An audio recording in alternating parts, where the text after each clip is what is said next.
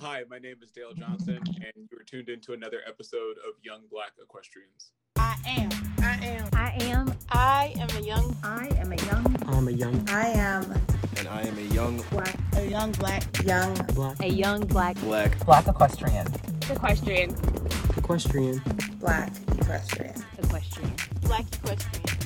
equestrian. Black equestrian. I'm a young black equestrian. I am a young black equestrian.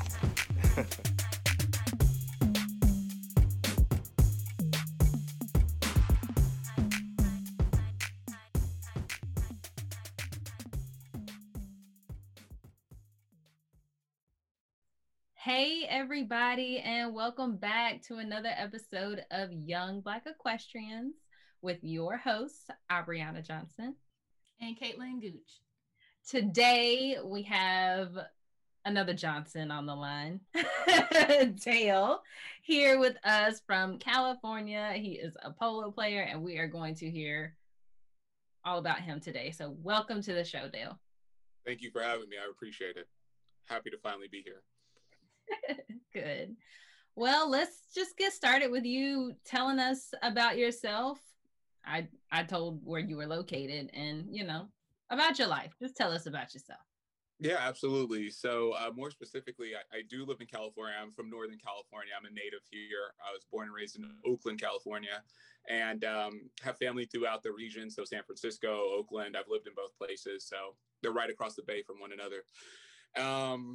And I just before we got into the sort of the live discussion here, I was just letting everyone know I work in fintech, and so that's basically what I do. So my day job is really that I do operations, global operations at Visa, and then I maybe moonlight as a polo player.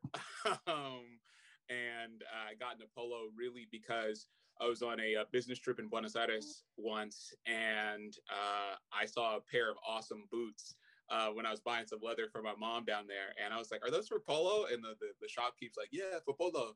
And I'd always loved horses. My grandfather was a horseman. And so I was like, oh man, I want to do that because I'm pretty athletic. So I want to do something athletic on horses. And I mean, 3 years later or so, we find ourselves here. So that's about it. Okay, so you just started riding 3 years ago? Yeah, for the most part. I've got a pretty laser focus. When I really want to get something done, I do it. So I basically said, hey, I want to become a polo player, and I did that. So I wrote an article a few years ago about dedicating over 100 hours to polo. So I kind of put everything to the side and said to myself, hey, I want to become a really good polo player, or at least a decent one. And so I just dedicated most of my week after work to riding and, did that. So got logged in hundreds of hours, jumping, playing polo, some dressage, everything, you name it. So I did that. But horses are not necessarily new to me. My grandfather, as I said, was a horseman. My family has a ranch just north of Houston, 90 miles or so, and that's where my grandfather was born. And it's a place called High Prairie, and he was born there, and it's a black settlement that was founded shortly after Juneteenth. So I think a lot of people kind of came into understanding what Juneteenth was maybe last year or so. I always kind of lived it because my grandparents are from Texas. But shortly after Juneteenth, my family went into the cattle sort of business, and they founded, with another family called the McAdams family, they founded a black settlement called High Prairie, which now currently sits in the town of Madisonville, Texas. And so we had cattle, and that's where my grandfather was born. I think it's like 1917 or 1918. And his job was really to raise quarter horses, and he did that before he went to college. So he obviously ended up moving to California, where I find myself, but horses and being outdoors and stuff like that was always the theme of my family. So I've always loved horses, always wanted to be around them, but it wasn't until I got older that I kind of came into my own financially and maybe mentally to make it happen. So here we are. I love it. Did you have to dig up all of that history about your family? No, not really. So, it's funny. My mom and dad are very forward about letting me know about my family history. And so they're very proud. My mom is actually originally from the Northeast, so my family's like all through Canada, and then parts of like New England, and then largely in New York. And then my Johnson side of the family, they're all from like Texas and stuff like that, like East Texas and whatnot, so around the Houston area.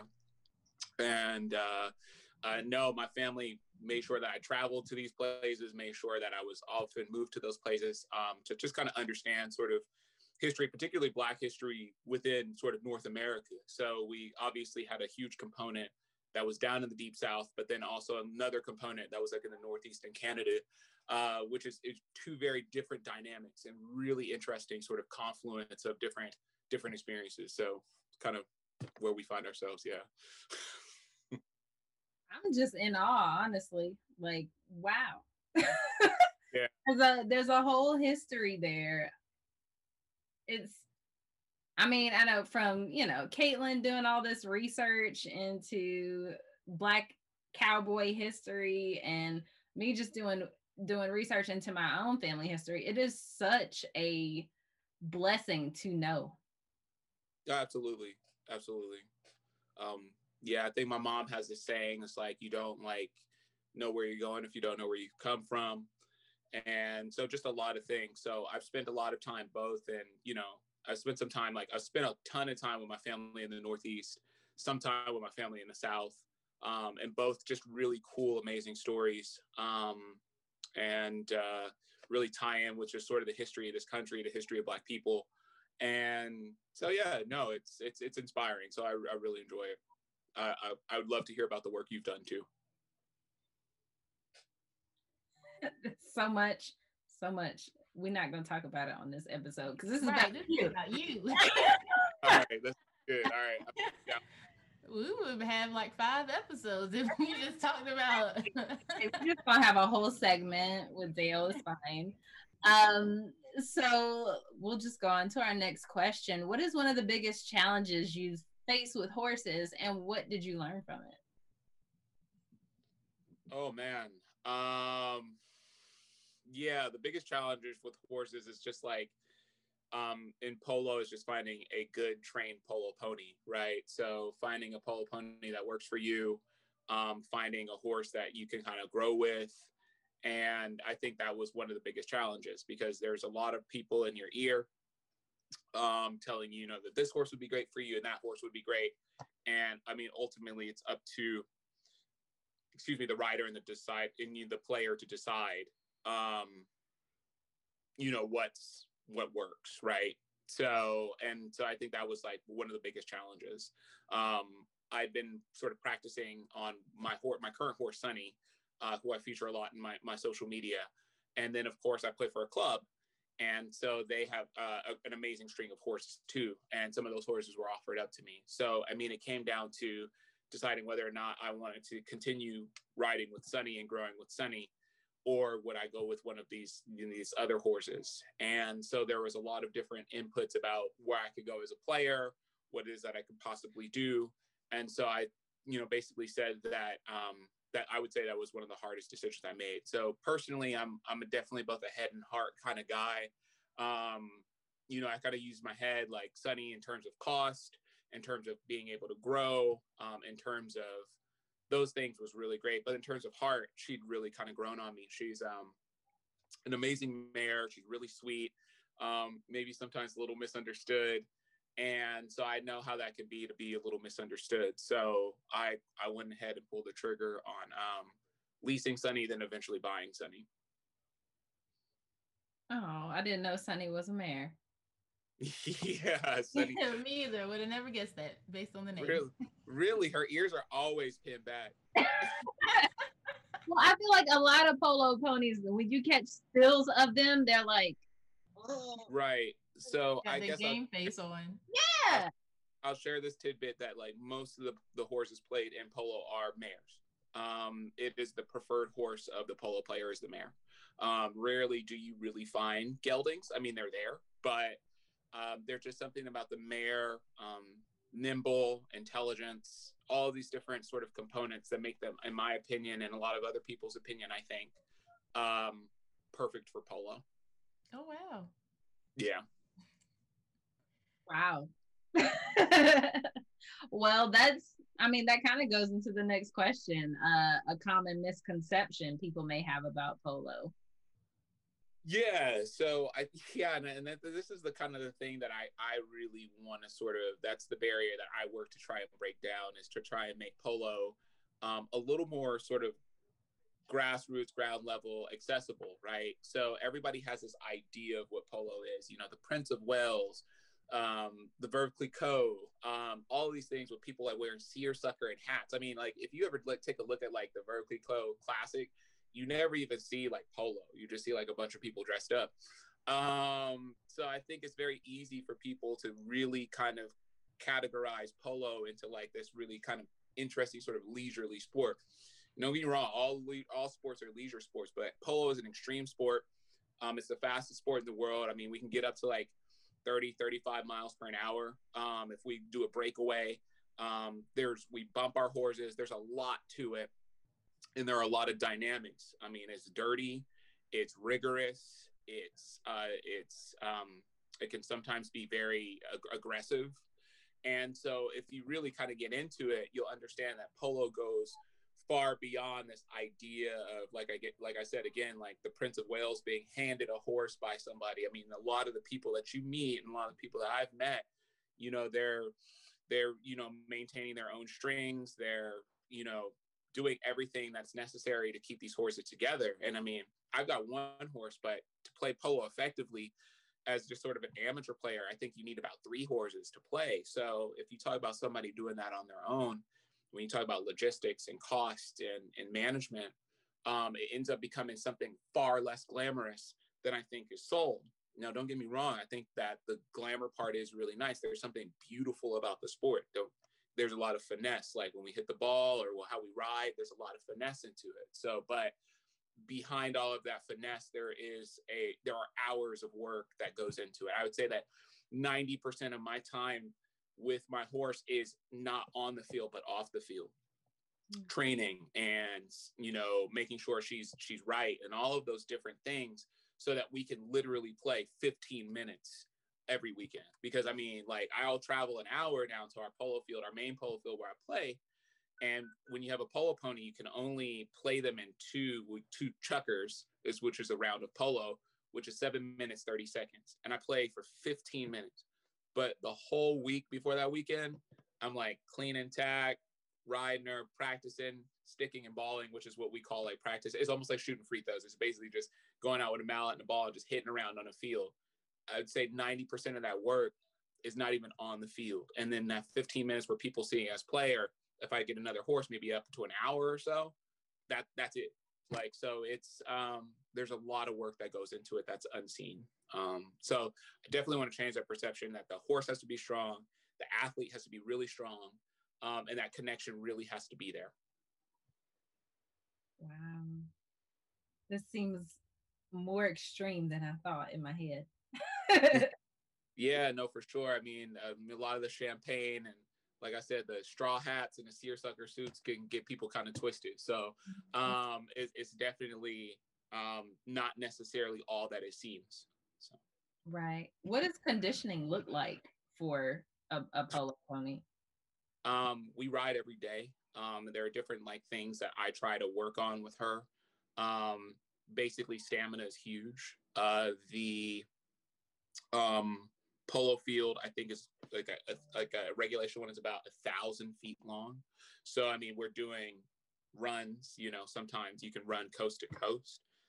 Sometimes you can, like I said, we're bumping into horses and things like that. So we're swinging mallets around the horse's head. So getting them conditioned for all of these different components, things that would normally spook a horse, can't really spook a polo pony. So running up against another horse maybe, reeling back or bucking, or, somebody swinging a mallet, or being hit in the head with a mallet or something like that, or being popped in the butt with a ball. Like all of these things, I mean, these horses have to be almost like sort of unflappable. And so training her and making sure that she's conditioned for those things is one of the components of our training sort of schedule. Another thing is just kind of like trotting, making sure she's strong, making sure she has the stamina to go about it. And the same for the player. I mean, I'm always kind of trying to make sure that like I have the stamina to play the game because, 7 minutes, 30 seconds, we're like cantering the entire game. We're posting at the canter. That's like the huge thing that you see in polo. That's because we're like, that's to help us like maintain our energy. There's a lot to it. So you really come off the field like dirty and sweaty, and there's a lot of different things to it. So, yeah. So hopefully I didn't go too long there. No. How did you have to train your mindset to just get used to all of that? Because you said that you just started riding and then you entered the most extreme horse sport. Yeah, so that's a good question. I think a good way to go about it is if you've played other sports outside of polo. And I've dabbled in a lot of different sports outside of polo. I think in high school, I ran track and field. In college, I dabbled a bit in rugby, played racquetball. And so, there's a few things and then I went into like amateur sort of like Olympic weightlifting as well. So all those sports kind of get your mind right about to play. So, and a lot of those sports, especially like Olympic weightlifting, is pretty rigorous. And it's one where one has to do it every day and they kind of have to be consistent at it. So more or less building that discipline and making sure that happens was easy. It was easily transferable over to polo. And a lot of the sort of fundamentals that I learned in like Olympic weightlifting are perfect for polo, like keeping your heels down, hyperextending your back, putting your chest out, trying to keep your hands as quiet as possible, which is something I'm still working on. Just all of these different things really kind of helped or easily transferred into sort of my sort of tenure with polo, if you will. Wow, that is really cool. Yeah. Cool. So what vision do you have for the future in your riding journey? Oh, beautiful. That's a good question. So each year, my good friend Oliver, he's sometimes in my stories and on Instagram, he's a dude from the UK that I met playing polo. Awesome guy. We often tease each other because he's from Essex, which is right across the way from London. So he says he's from the Oakland of London, whereas I'm like from the Oakland of San Francisco. So it's a little more, I guess, rough and tumble, if you will. So I would say that we write our goals down. So the first goal that I'd ever had when I started playing polo was just become a good rider. Polo is like 80% riding, 20% rules and hitting and all of those other components. So my first year was like, I'm just going to ride. I probably rode more than I ever played polo. My second year was kind of like I say 2.5 years. My second year was like, okay, you're going to get out there on the field. You're really going to learn the feel for the game, get out there, see what it's like to bump up against players, run, play the game at speed, hit at speed, all of these different things, like scare the hell out of yourself, which I've done, fall off the horse, like fall off during a game, like all those things I wanted to experience, which I did. As I've now owned a horse and keep her stable close to where I live, the big part was like, how do I get the logistics to make polo happen? So that was buying a trailer, getting my own rig, like truck. So like got my own diesel and all that kind of stuff, and making sure that happened. And then kind of paying off a lot of those components to say, you know what, now I can play polo at a, sort of the minimum cost. That's a huge factor that a lot of people don't rule in. And it's something that I always like to be very up for and transparent about, is the cost. So like, if I can transport my horse and keep her close to me, I don't have to pay anyone for lessons. I can keep her trained. I don't have to have anyone tune her up. I'm not saying that that's not a bad thing. I mean, that's somebody's livelihood. But for me, where I sit, I mean, I do okay, but not enough to pay other people to do the work that it takes to make polo happen. So I have to do that on my own to make it happen. So making those logistics work, making the costs work. And so like paying for my trailer outright, owning my horse outright, and then almost in a few months, I'll own the truck outright. And then that brings my costs and effectiveness down super low. So that was another goal. Now, the next goal that I have for polo is like beyond logistics and cost and being able to ride and actually get just the basics of the game, is now to understand the strategy and the theory of the game. Because there is a lot of theory that is polo. Like, for example, when we play on the field, we play in like this idea of a diamond. We always kind of have to be on the mallet side of the other player so that we can actually take them out with like our other mallet or ride them off or whatever it is that you want. To ride off is basically when you bump your horse into another one. A hook is basically when you take your mallet, as they try to take a swing, you can slap it down. There's a lot of different things in polo and a lot of different defensive plays that you can do. Do I dribble the ball and take it with me, or do I back the ball to another player? So there's a lot of theory into polo, because it is a team sport where I play with 3 other players. That now goes into understanding how we can actually win and achieve certain goals. And so that's kind of what I'm focused on this year, is theory and strategy of the game. Now that I have all of those other fundamentals, that I can play the game effectively and regularly. That is cool. How do you communicate with your team on the field? You just yell? Yeah. Okay. So, my voice would be gone. like a really good polo game, people are yelling to each other the entire time. People are yelling at each other. So, but there are 4 people, and basically, if you play polo, I think efficiently or correctly, those people are usually in succession. So you have a 4th who's your back, you have your 1st who's your front, and so they're all playing different roles in sort of that dance, if you will, and they're playing the opposing players. Do you play? It depends. So it just really depends on the day. So sometimes I might be the most experienced player, and so I'll play the back, which is generally the number 4, and that is to be the person who just kind of backs up. And they're the pessimist, if you will. They're always going in with the understanding that your team could potentially lose the ball. So if they do, you want to be out there backed up to make sure that the other team can't take it back the other way. The front is always the optimist. They're fighting. They're always kind of going forward, to take it to the front. I think that's my understanding. Yeah, I think that's my understanding of the game. The back always backs everybody up. They're a strong hitter and a strong defender. And I think in polo, you have to understand the kind of horse that you play, right? So if you got, off the track thoroughbred that's, ready to bolt and run, that's great. They can take it down the field if you're a good enough hitter. Sunny is not that. Sunny is, she's like this, sort of quarter horse or native horse, if you will, from Latin America. She's really good at ramming. She can pirouette on a dime. She's really good at knocking things back and going for it. So a lot of what we do is we do a lot more defense, so me and Sunny, and we're learning to do that more. So Sunny is not designed to bolt down the field like some horses are. And so that's another thing that you kind of have to understand with polo is what kind of horse are you playing, and what kind of player are you? I do like speed, but Sunny is not necessarily, she can run, she's quick, but she is not designed for sustained speed down that length of field. So without burning her out. And then if you burn her out after so many plays, then you got a burnt out horse that you're playing back the whole time. And, there's just a lot of different things that one has to consider when they're making decisions about how to play the game. Yeah, I mean, that's why quarter horses were named that in the first place. Right.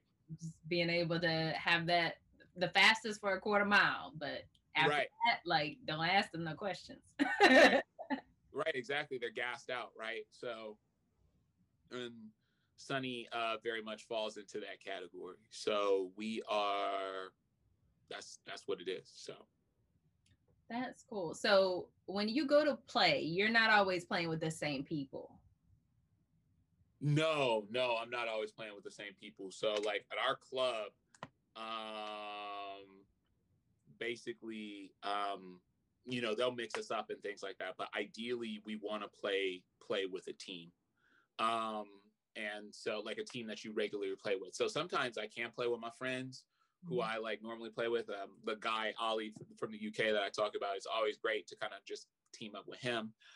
There are also people I usually just kind of vibe with really well. So when it's oh, we got a team, good.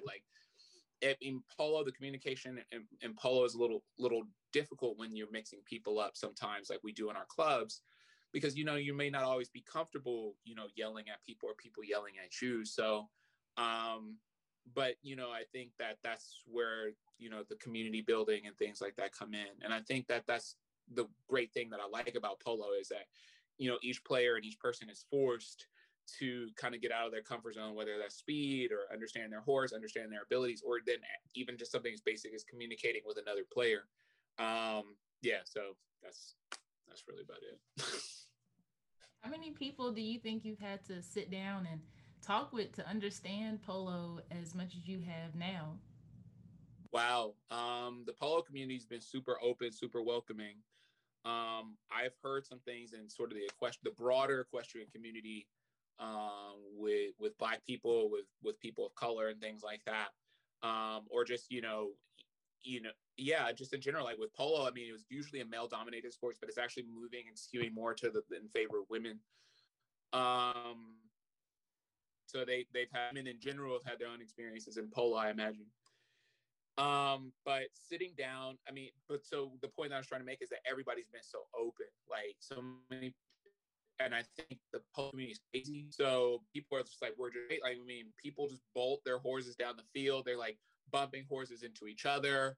They're like each other's mallets. They're dangling off. So I think that get the field, people look beyond that and sort of respect. And if they see like, hey, this person's really kind of putting their best foot forward, it doesn't matter. They're just like, this person's crazy enough to play with us. You know what? Here's some advice. And so I've gotten advice from some, amazing players. Some amazing, just amazing players from not only here, but from around the world, which has been really cool. Like I put up riding videos and, somebody from the UK try and hand closer to her, telling me that one day. And it's great. It's really cool that polo is like a global sport that's played throughout the world. There aren't a lot of players, only about 24,000 players worldwide, but those 24,000 players are scattered throughout the world. They're obviously Argentina and the United States in the UK are the largest concentrations of players, but you have huge contingents of players in Africa, in the Middle East, and in Asia. And then of course down in Australia too, you've got quite a few players. I got a boy down there that's playing a little bit, I think, still too. So it's an amazing kind of global community. We're small, so I think everybody kind of knows each other, or is a degree or two away from knowing somebody who knows someone. So, and it's amazing. Like I said, it's a co-ed sport. It's mixed sex, if you will. So I play with women on my team, men.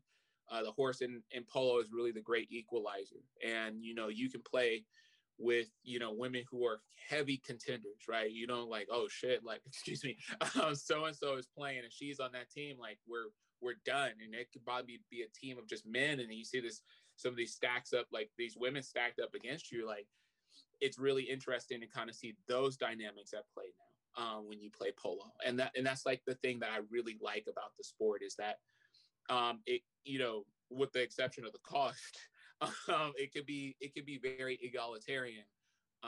So that's really, that's it. That is cool. Yeah. What advice would you give aspiring equestrians who either just want to get into the horse industry or want to get into polo specifically? Yeah, for sure. There's a few things that I was like, perseverance, endurance, and just consistency.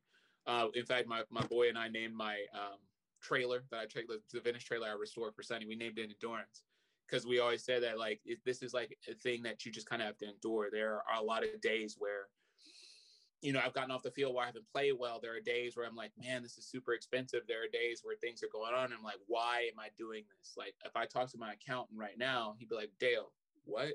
And, I think it's just like that endurance and doing something that you want. Like, I think I have this idea, so where your focus goes, your energy flows. So basically just kind of persevere and kind of keep that consistency, if you will. And I think that your energy will kind of just sort of manifest those things to kind of more or less happen. So being consistent and enduring the things, the little things. I mean, sometimes we have to check our egos at the door. We used to say at the gym all the time, like, check your ego. Sometimes people will correct you, but it doesn't always mean that they're talking to you. They're talking about something that you're doing. And then if you don't necessarily feel as if you're a place that you're welcome, you got to sometimes make yourself welcome. You know, I mean, somebody, I think I did an interview not long ago. It was either with NPR or somebody else, but they're asking me like, how does it feel to kind of go into some of these spaces? And I said, well, nobody's challenging me in these spaces. No one's telling me that I can not be there. But sometimes that idea of imposter syndrome, that idea of you're playing with people who've played polo for generations, you know, the money, sort of that generational wealth, and just those differences and stark differences that we see in the United States between, you know, and I'm just going to bring this in, like ethnicity and ancestry. Like, I'm a Black man. I did not have necessarily the same resources and things like that. And I think most people know that. But I think that it's very easy for, you know, people who don't fit that paradigm to get down on themselves and ask themselves why they should be there. I don't think they should do that. I think people should, you know, take a breath and walk in there and say, you know, I belong here. It's okay. Like, I do that every day. I do that at work. I do that at polo. I do that at other places. And sometimes you will be the only person who may look or come from an experience like yours. And, you know, that's mine. I mean, I was born and raised here in East Oakland. There aren't a lot of like East Oakland polo players. I can tell you, it might just be one. So, you know, to kind of do that and make that happen, you just kind of have to kind of have the wherewithal and sometimes say, yeah, I might be the only one. But it doesn't mean that I'll be the last. And so, you know, you just kind of have to go out there and kind of make yourself known. And like I said, I like to represent the sport, myself and my family, and, you know, my community, Oakland and whatnot, with like the utmost integrity, and kind of shows kind of like, you know, what we're made of. Right. So I think that's always like a big thing. So that's what I try to do, and try to make that transcend in everything that I do, whether it's like work or polo or anything like that. So that's what I tell aspiring player, and just ride, try and find ways to ride. I've found all sorts of ways to ride to bring my average effective cost down as much as possible, and just to make that happen. Yeah. And there are ways to do it. There are people who will want you to train their horses. Just kind of exercise their horses. But you kind of like have to ask. And like my mom always says, a closed mouth don't get fed. Right. So I often, I've asked a lot, and I've talked a lot to people who've had more resources to me about, you know, what my goals are. And that's opened up some doors for me, definitely. So, and I mean, and that's okay, because I'm like old as hell. Right. So, you know, to even like do that is, you know, even like an old person is just like, you know, but people will help you do that. Now you need to tell us how old you are. I started playing polo at 32. I literally just turned I just turned 35. So. Okay, you're not that That's not old. Yeah. not that old. Oh. But shout out to you being that example and showing people that your life isn't over after 30. You know, like if you want to wake up and say, I'm gonna chase after this dream that I've always had, you can absolutely do it. Yeah, definitely. You don't really start making decent money till, I mean, if you kind of stay with it, you don't make decent money till sometime after 30. So most people can't do nothing until they like post 30. So they might as well just like reset expectations and say like, you know what, I'm gonna do this at like 33. I mean, I was basically like, yes. I was destitute in my early 20s. So I mean, you know, I just like people, I'm gonna do this if like, no, you're not, most likely. I did stats, and I'm looking at the bell curve, and you fall right in that 65%. You're not going to do that. So maybe the expectations, push them just a little bit forward. It's okay. Okay, right? It's okay. Yes, it is okay. Yeah, it's okay. I've never really assigned myself to, at 40 I'm gonna do this and I'm gonna do that and that. But yeah, so yeah, that's it.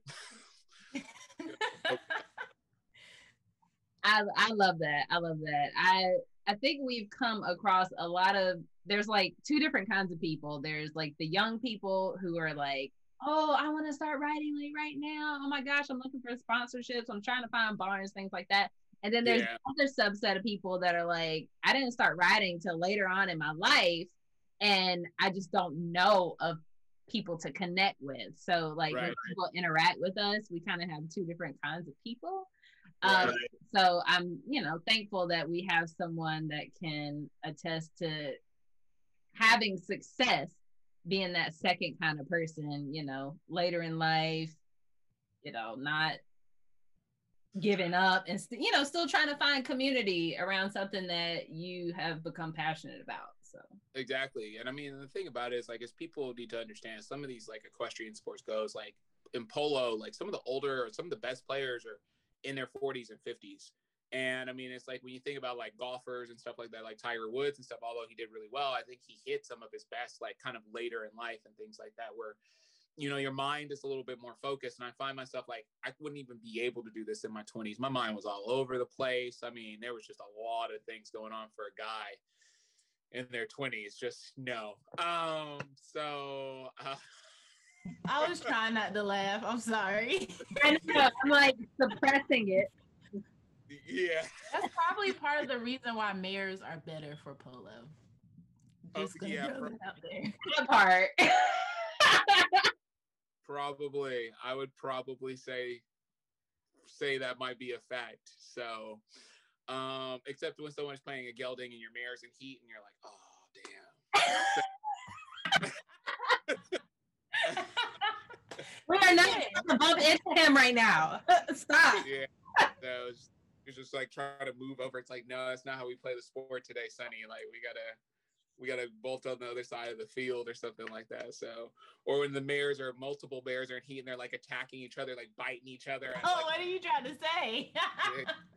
Like, there's nobody here to compete for. Like you don't have to fight against each other. There are no geldings here. But yeah, so yeah, no, I kind of like this sort of in my later in life. And then when you look at some of the like polo luminaries, if you will, we've got a gentleman here by the name of Memo Garcia here, and he's originally from Mexico, but lives here in California, down near Southern California. Is like the polo. We call him the Michael Jordan of polo. I've seen him play, and he's playing well into his 60s, and he's an amazing player. So as I look at timelines about how I want to grow and progress with the sport, I think to myself, like, well, I've got another good 30 years or so. So there's really no rush in sort of trying to make it all happen today.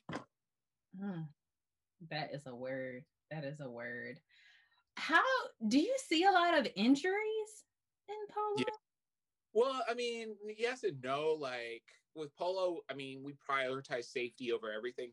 Obviously, safety of the animal first, and then safety of the humans as well. A lot of times I've seen falls from people not necessarily following the rules, people doing something like dangerous riding, which they'll throw flags for. I've seen people like fall because of maybe not so great equitation. And we have a very functional sort of equitation or riding style in polo.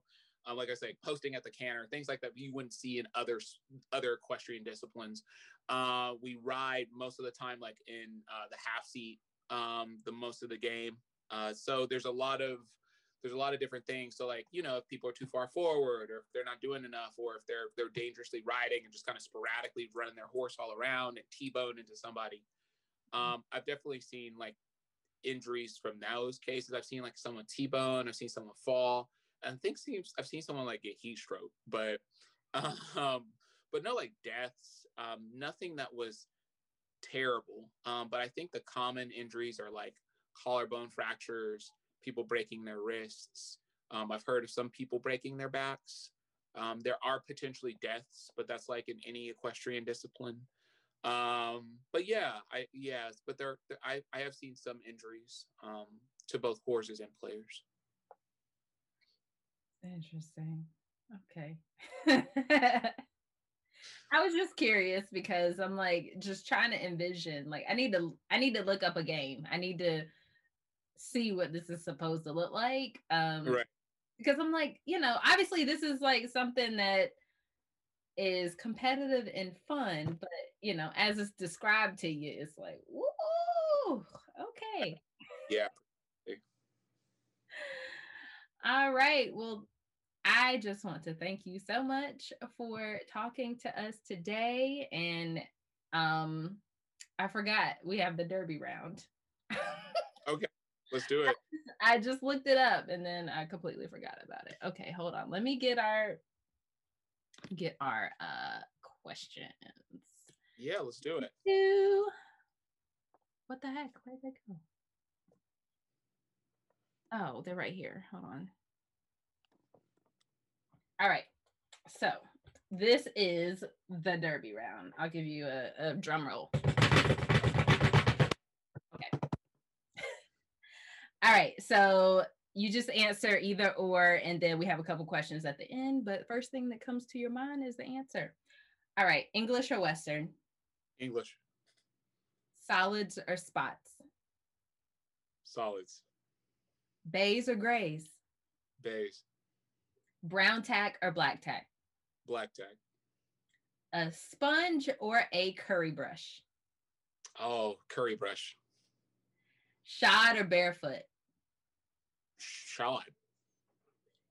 Bumper pull or gooseneck? Oh, a bumper pull. We don't have many people that say that. I have a bumper pull, so like, you That's, know. that is what I said. Okay. Rope halter or nylon halter? Ooh, nylon halter. Wood fence or electric fence? Can I say both? I mean, if you need to, that's fine. All right. I do like wood fence. I do have a design aesthetic that I appreciate about the wood. So let's go with wood. Okay. What is your favorite piece of barn equipment? Oh shit. Sorry. Okay. It's okay. We grown. Okay. All right. What's my favorite piece of barn equipment?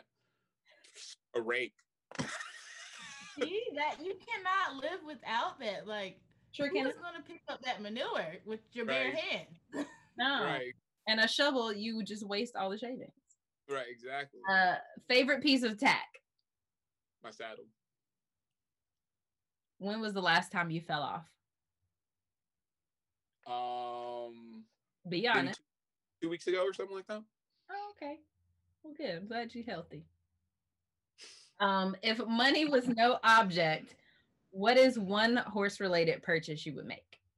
Ranch. Good. I don't know who has said something. Oh no, Michael Lynch said he would get like a stud fee, but everyone else wants a ranch. Yeah. That stud semen is like expensive. Yeah, it's almost as much as a freaking ranch. Okay. Yeah, or just buy another horse. Like, You know, these people in their breed lines, their bloodline. there's plenty around. I don't need to stud, so I can just go get another one. Right. I feel you. I feel you. Well, that was it. Thank you so much again for spending time with us. And Thank you for having Caitlin, do you have anything else? I just want to say thank you and make sure you shout out your socials so people know where to follow you. Oh yeah, no, absolutely. So I'm from the San Francisco Bay Area. I used to live in San Francisco proper. So my handle is SF, like San Francisco exceptionalism. And that's it at Gmail. I was like, well, not Gmail, shit. I at Instagram. Sorry. Don't be sending him no emails, y'all. Just follow the Instagram. Right. That's not his email. That's not even my email. So yeah, Oh. you're gonna bounce back with a negatory. So, You can be like, could not find email address. Right. yeah. Dang, we tried. All right. Well, thank you so much again. And yeah, your episode will go live on Friday.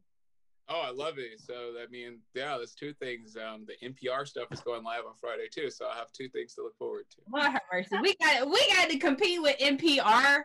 Seriously. He said, yeah. You better tell them to put this link in the article. Yeah. This episode going live on Thursday.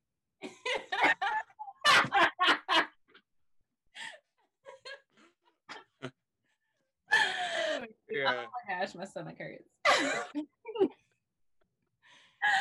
All right. This was a lot of fun. My face Yeah. hurts as always. Pleasure. Thank you both so much. I appreciate it. Thank you. All right. We will talk to you later. No, indeed. All the All right. Bye. bye. Thank you for tuning in to another episode of Young Black Equestrians. Head over to our Facebook or Instagram pages and let us know what you thought about that episode. Leave us a review on Apple Podcasts and have the opportunity to be featured in our next episode. See you next week.